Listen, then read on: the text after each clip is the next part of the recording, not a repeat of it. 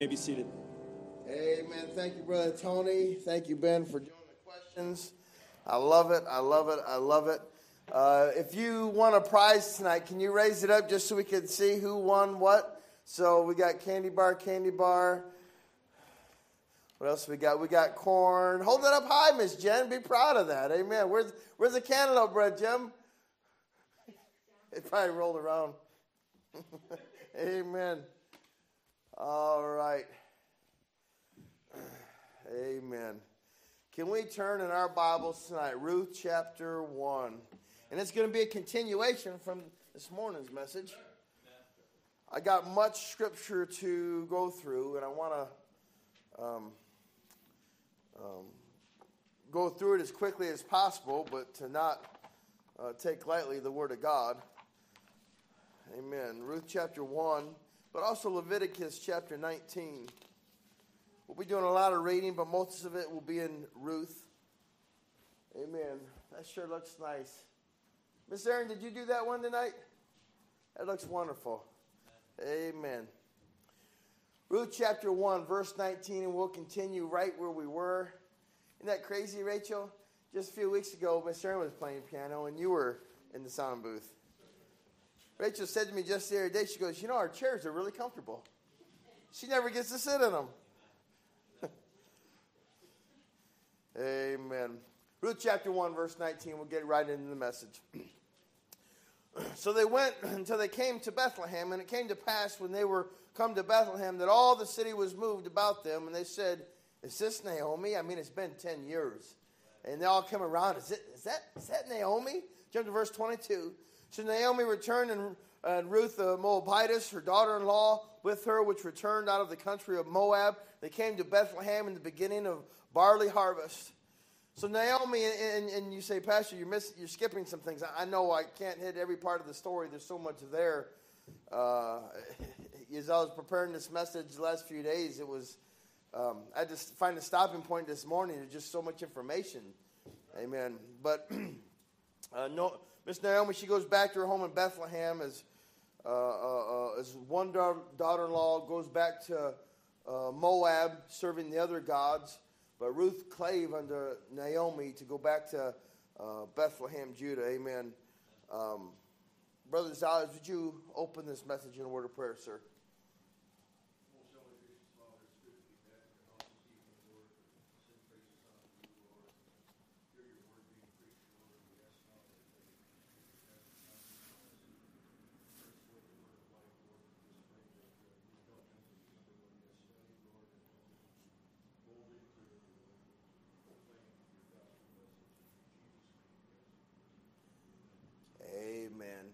I've always said, Sunday nights are my favorite service of all the week. It's just what it is. And I don't know, maybe it used to be because I used to try to get a nap in or so relaxing, or I wasn't running from a job or coming from work or getting up really early. Just Sunday nights were always the most relaxing. But also it was, it's kind of like the Wednesday night crowd. And as a whole, most people that are here Sunday morning are at the rest of the services as a whole. It's not like that everywhere.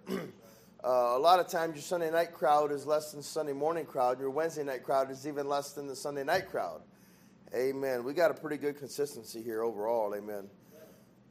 But the Sunday night crowd especially, they're here because they want to serve the Lord. They want to worship.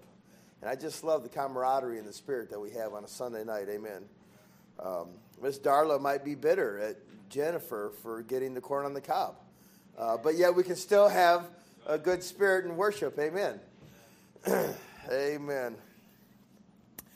Chapter 2, verse 2. Ruth chapter 2, verse 2. And Ruth the Moabitess said to Naomi, let me go now to the field and glean ears of corn after him in whose sight I shall find grace. And she said unto her, go, my daughter. She said she wanted to glean ears of corn. I looked at the word gleaning, if anybody didn't know. Gleaning is the act of collecting leftover crops from farmers' fields after they've been commercially harvested or on the fields where it is not economically profitable to harvest. It's getting the leftovers that the workers didn't get. This shows, number one, the humility of Ruth. The humility of Ruth. Keep your place in Ruth, but also turn to Leviticus chapter 19, verse 9. Leviticus 19:9. Amen. God told Moses when he gave the Levitical law that the leftovers of the field were for the poor and needy. That's on purpose. Leviticus 19:9 says, "And when ye reap the harvest of your land, thou shalt not wholly reap the corners of thy field. Neither shalt thou gather the gleanings of thy harvest. And thou shalt not glean thy vineyard, neither shalt thou gather every grape of thy vineyard. Thou shalt leave them for the poor and stranger. I am the Lord your God." We think that we've come so far as a society that we brilliantly came up with the welfare system. That's not some great, grandioso new thing. God had a system set in place long before America was ever to be. Amen. God set it up, point this out and move on, but God set up to where the poor and needy and the widows could still have crops and harvests that they could glean from. But it didn't mean that you just didn't do nothing for them. Our judicial systems are awesome if people were just honest and truthful. But our welfare system is so awful because people take advantage of it, and they'll say, "I'm not going to." I know a guy that there's people that are on it for various reasons, legit so, and I don't hold that against anybody. I had a carpenter buddy that had major, I think it was back issues, and he was on some sort of welfare. Well, the church was doing a big project, and he went out there and he brought his nail bags to help for this one time. He was there for 2 days, not even full days. Well, some caseworker came and busted him. He really just came out to help on a project. Anyways, I'm getting on a rabbit trail there. But we think we have this welfare system like we're so brilliant, but God's really set things in place long, long ago. Long, long ago. So for Ruth to glean, so for Ruth to go to the field and glean, that was a complete act of humility. Because she had to abase herself to do that. But it showed selflessness as she was helping out Miss Naomi in the biggest way. So number one, we see the humility of Ruth. Number two, we see the work ethic of Ruth. Miss Ruth, she could have complained and she could have said, "Woe is me," and decided not to get up and work through her loss. But she humbly gleaned and worked hard in the hot field just so she might have some food for her and her mother-in-law to survive on. Back to our text, look at verse 3. "And she went and came and gleaned in the field after the reapers.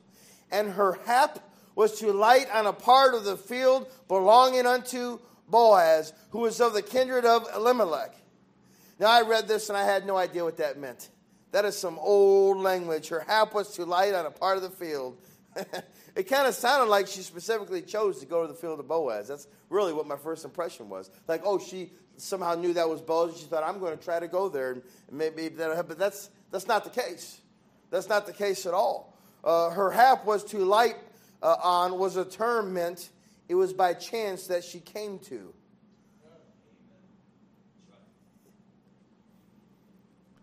As in by chance she came to the field belonging to Boaz. Look, church, we know that wasn't an accident. God orchestrated things. And to each and every believer who loves the Lord, God orchestrates things. Romans 8:28, and we know that all things work together for good to them that love God, to them who are the called according to his purpose. God was with Ruth. She didn't just happen to, what's the term? She didn't just, her hap was to light on a part of the field that Boaz owned.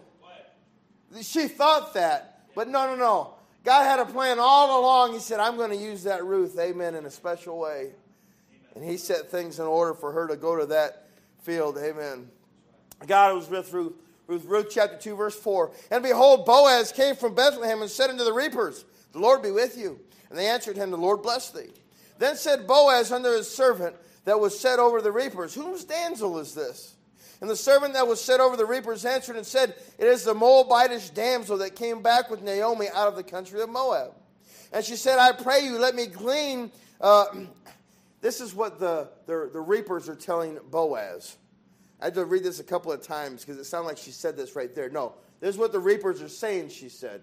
Because Boaz is having a conversation with the reapers, and the reapers are now telling Boaz this in verse 7. The reaper said, and she said, I pray you, let me glean and gather after the reapers among the sheaves. So she came and hath continued even from the morning until now that she tarried a little in the house. He's saying, man, here comes Boaz saying, good morning, boys. The Lord bless you. Everything. And isn't it wonderful that you can be in a place and work in a place where you can say, good morning, boys. Lord bless you.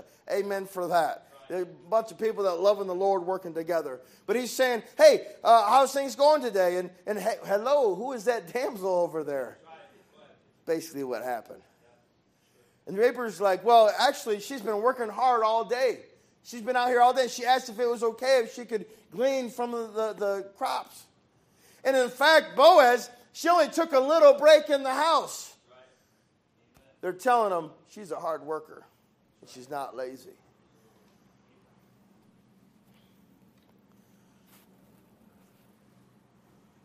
Here we see in our text that Ruth has worked all day from early morning, and she's only tarried a little in the house. She took a short break. But her humility and her work ethic are evident among the people in the field. And now Boaz is taking notice of this. Look at chapter 2, verse 8. Then said Boaz unto Ruth, hearest thou not, my daughter? Go not to glean in another field, neither go from thence, but abide here fast by my maidens. Let thine eyes be on the field that they do reap, and go thou after them. Have I not charged the young men that I shall not touch, that they shall not touch thee? And when thou art athirst, go into the vessels and drink that which the young men have drawn. Verse 10, then she fell on her face and bowed herself to the ground and said unto him, why have I found grace in thine eyes, that thou shouldest take knowledge of me, seeing I am a stranger? And Boaz answered and said to her, it hath fully been showed me all that thou hast done to my mother-in-law since the death of thine husband, and how thou hast left thy father and thy mother in the land of thy nativity, and art come unto a people which thou knewest not heretofore. And Boaz said unto her, at mealtime come thou hither, and eat of the bread, and dip thy morsel in the vinegar. And she sat beside the reapers, and he reached her parched corn, and she did eat, and was sufficed and left. In the following verses, Boaz, he takes special care of Ruth, to which she's humbly thankful, of course. Then Ruth goes home at the end of the day to tell Naomi. Trying to get through a lot here, so bear with me if I'm going too fast. In chapter 1, we see the whole setup of the story. We were really there this morning. Chapter 1 is the setup of the story. Chapter 2, we see how Boaz is now taking notice of her. He's taking notice of the character of Ruth. Boy, isn't that important to have a good work ethic? That goes a long way. Our character sure is important. Number 2, he shows kindness by giving her more to glean on, and as well as letting her drink from what the workers are drinking from. He's just showing her absolute kindness. In chapter 3, we find, and we're going to find, that Naomi is excited to hear that Ruth has found favor with Boaz, and then instructs Ruth on what to do. And Naomi essentially tells Ruth to clean yourself up and go where he's sleeping. Lay down at his feet, to which Ruth humbly and obediently obeys. Let's pick up our story. Ruth chapter 3, verse 8. And it came to pass at midnight that the man was afraid and turned himself. And behold, a woman lay at his feet. And he said, who art thou? And she answered, I am Ruth, thine handmaid. Spread therefore thy skirt over thine handmaid, for thou art a near kinsman. That phrase sounds funny in today's culture. There's nothing bad about that phrase. It sounds funny. It doesn't sound right if we were to say that today. But back then, anything below the waist was considered a skirt, even the bottom of a robe. But more importantly, is a phrase that meant, put me under your authority. She's basically asking him to take her in as his wife, as was the job or the duty of the next of kin in those days, to keep the lineage alive. And here's Boaz's reply, chapter 3, verse 11. And now, my daughter, fear not. I will do thee all that thou requirest, for all the city of my people doth know that thou art a virtuous woman. Doesn't that say so much for her character? That's not even the message right now, but I just want to point it out. The character and work ethic and the humility of Ruth, all the people around knew that she was a hard worker, and Boaz took notice of that. It makes me want to just go to work right now and get something done, Brother Tony. Amen. Amen. Verse 12. And now it is true that I am thy near kinsman. Howbeit there is a kinsman nearer than I.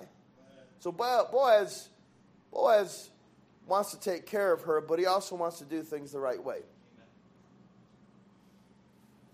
So the next morning, Ruth basically returned home with as much barley as she could carry. You could read the story. For her, Naomi, courtesy of Boaz, of course. And Boaz finds this man who's next of kin and explains the situation to him. Now, bear with me because a lot of information in the next 5 minutes. Bear with me. I want to get to where we're going. Amen. Chapter 4, verse 3. This is Boaz now. And he said unto the kinsman, Naomi that has come out of the country of Moab selleth a parcel of land which was our brother Elimelech's. And I thought to advertise thee, saying, buy it before the inhabitants and before the elders of my people. If thou wilt redeem it, redeem it. If thou wilt not redeem it, then tell me that I may know, for there is none to redeem it besides thee, and I am after thee. And he said, I will redeem it. Then said Boaz, what day thou buyest the field of a hand of Naomi, thou must buy it also of Ruth the Moabitess, the wife of the dead, to raise up the name of the dead upon his inheritance. So the kinsman declines the offer as he has no interest in having a Moabitess woman for a wife. And they confirmed it with a shoe. Yes, I said they confirmed it with a shoe. I believe Brother Gary Duty wrote a song about that very thing. Amen. Let's read about it. Ruth chapter 4, verse 7.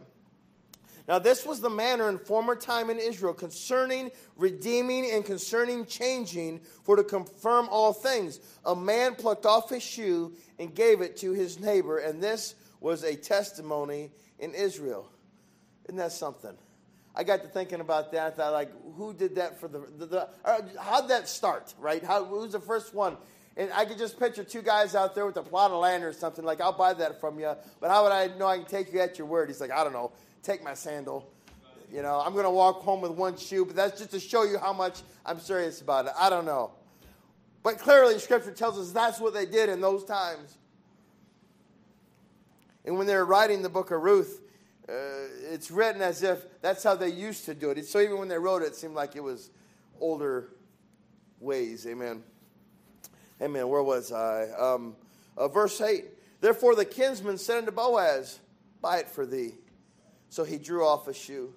And Boaz said unto the elders and unto all the people, ye are witnesses this day that I have bought all that was Elimelech's and all that was Chilion's and Mahlon's for the hand of Naomi, Moreover, Ruth the Moabitess, the wife of Mahlon, have I purchased to be my wife, to raise up the name of the dead upon his inheritance, that the name of the dead be not cut off from among his brethren, and from the gate of his place. Ye are witnesses this day. A lot of information. I understand that. But if we understand that, the next part's the best part. Did you know that Boaz is a wonderful picture of Jesus Christ? I mean, you want to talk about some typology. There is some typology in these scriptures. Amen. Boaz is a wonderful picture of Jesus Christ, and Ruth is a picture of a lost soul that gets saved. Ruth, the lost soul with nowhere to go, with no hope on her own, lays down at the feet of Boaz, or in typology, Jesus, begging to be put under his authority, to be part of the family. We all know Romans 3:23, for all have sinned and come short of the glory of God, being justified freely by his grace through the redemption that is in Christ Jesus. Boaz, a picture of Jesus Christ himself, who has everything to offer, who is rich and wealthy, not only agrees to be the head of her household, but he sends her on her way with just as many blessings as she can handle. That's right. Amen. That just sounds just like my Lord. Not only does he agree to allow me to be put under his authority, but he fills me with just as many blessings that I allow him to carry. I want to carry his... I can only imagine how much she was carrying back to Naomi, probably on her back, you know how they used to do, right? I mean, the Christians nowadays, we want to put it, bless me, Lord, in my pocket. I just take the little bit because that's all that I need. But man, Boaz is a wonderful picture of Christ. Turn to Ephesians. Keep your place in. Turn to Ephesians chapter 2.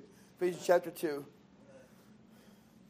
What a picture of the lost sinner, man, hopeless and helpless. And God says, think of Mephibosheth, probably the greatest salvation typology of all. Lame, can't do nothing on his own, basically worthless. He can't work. He can't go get his food. He can't wash the dishes. He can't do nothing. He can't walk from here to there. Yet he's adopted into the family, sitting at the king's table, man, with all the benefits, with all the promises.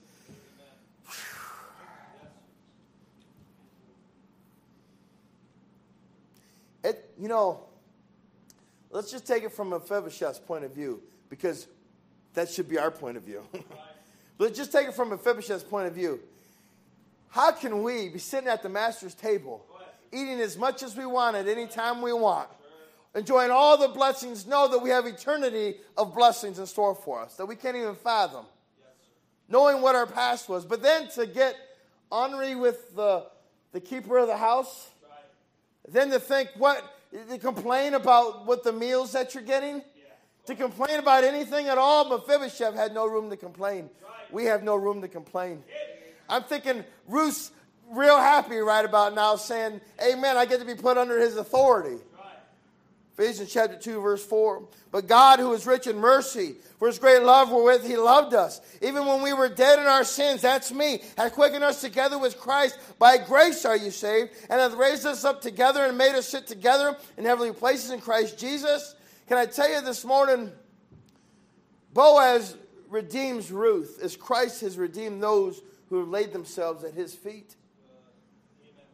Ephesians chapter 1, verse 7, going back just a hair, says, in whom we have redemption through his blood, the forgiveness of sins according to the riches of his grace.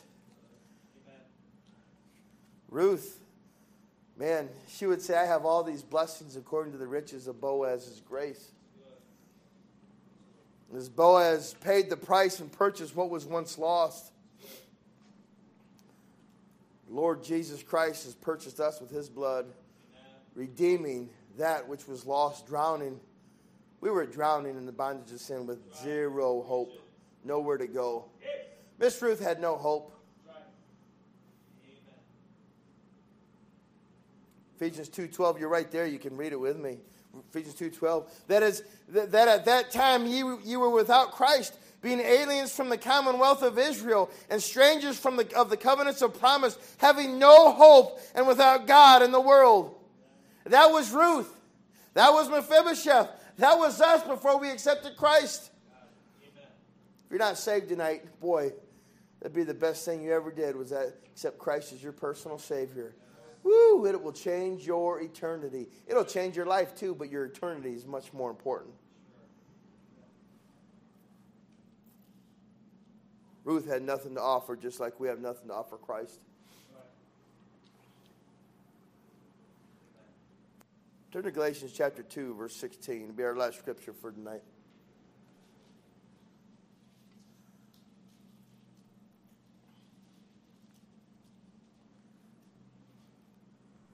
You know, typology is never perfect.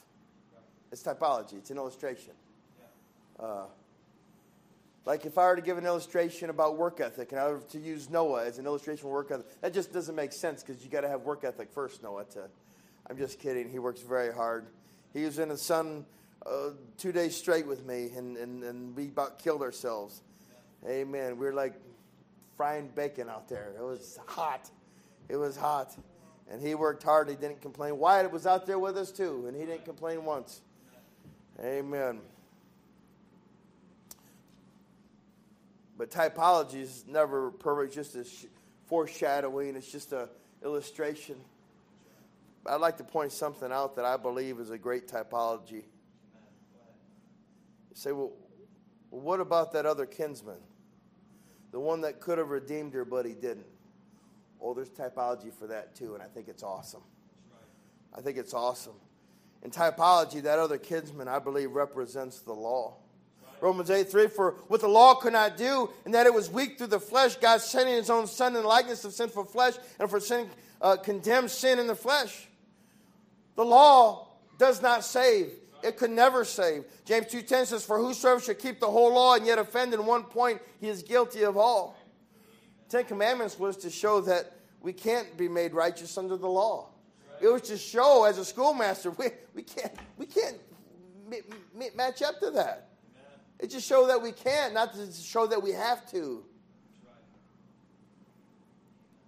Romans 3:20, therefore by the deeds of the law there shall no flesh be justified in his sight. For by the law is the knowledge of sin. There's still people today that believe that people had to keep the law to be saved. Scripture never says that. You're right there in Galatians chapter 2, verse 16. Let's look at that together. Knowing that a man is not justified by the works of the law, but by the faith of Jesus Christ, even we have believed in Jesus Christ that we might be justified by the faith of Christ, and not by the works of the law, for by the works of the law shall no flesh be saved. We're going to land this plane right now, and this is, the last two messages I'd like to bring to a close right here. And this is awesome. Brother John Chine was getting excited about this morning. Amen. God used Ruth and placed her in the lineage of Christ, even though she so didn't deserve it. You say, how could you say that about Ruth? Because I get it. Because we don't deserve it. To be sitting at the table with Christ, to be part of the same benefit, to be heirs to royalty, we don't deserve it. But God allows Ruth to be part of the lineage of Christ. Boaz and Ruth eventually had a child and named him Obed. Obed eventually had a baby boy and they named him Jesse. Jesse had a number of sons, and one who was, in their eyes, the least of all. And they shoved him out in the field with all the sheep to take care of the sheep because shepherds were nobodies. They said, give it to our youngest boy, David. He can be the shepherd boy. Hey, when Samuel comes looking for a king, just leave David out there because he's a nobody. But Ruth was the great-grandmother of David. You know, the one that killed Goliath. You know, the one that became king. And that God used in just amazing ways, miraculous ways. But as many as received him, to them gave he power to become the sons of God, even to them that believe on his name. Can I tell you that Boaz gave his leather shoe to redeem Ruth, who had no hope on her own. And to the world, that was just a shoe. But to the title of Brother Gary's song, to the world, that was just a shoe, but to Ruth, that was a token of his grace. What a perspective that she had, amen. It was a promise and it was a guarantee that she had been redeemed. God has given us his word to redeem us. The word was made flesh and dwelt among us, amen. As we have no hope on our own. And to the world, that's just another leather-bound book. But to the born-again believer who's been redeemed, it's not just a leather-bound book, but it's a token of his grace.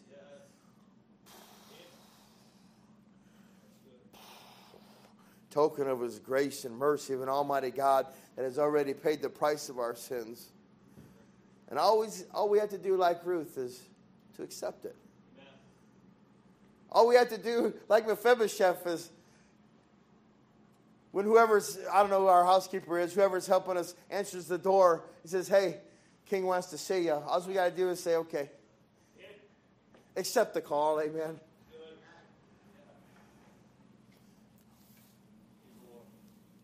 There's so much there with Boaz and Ruth, and we could play the woulda, coulda game all day long. I don't know. What was the other sister-in-law's name?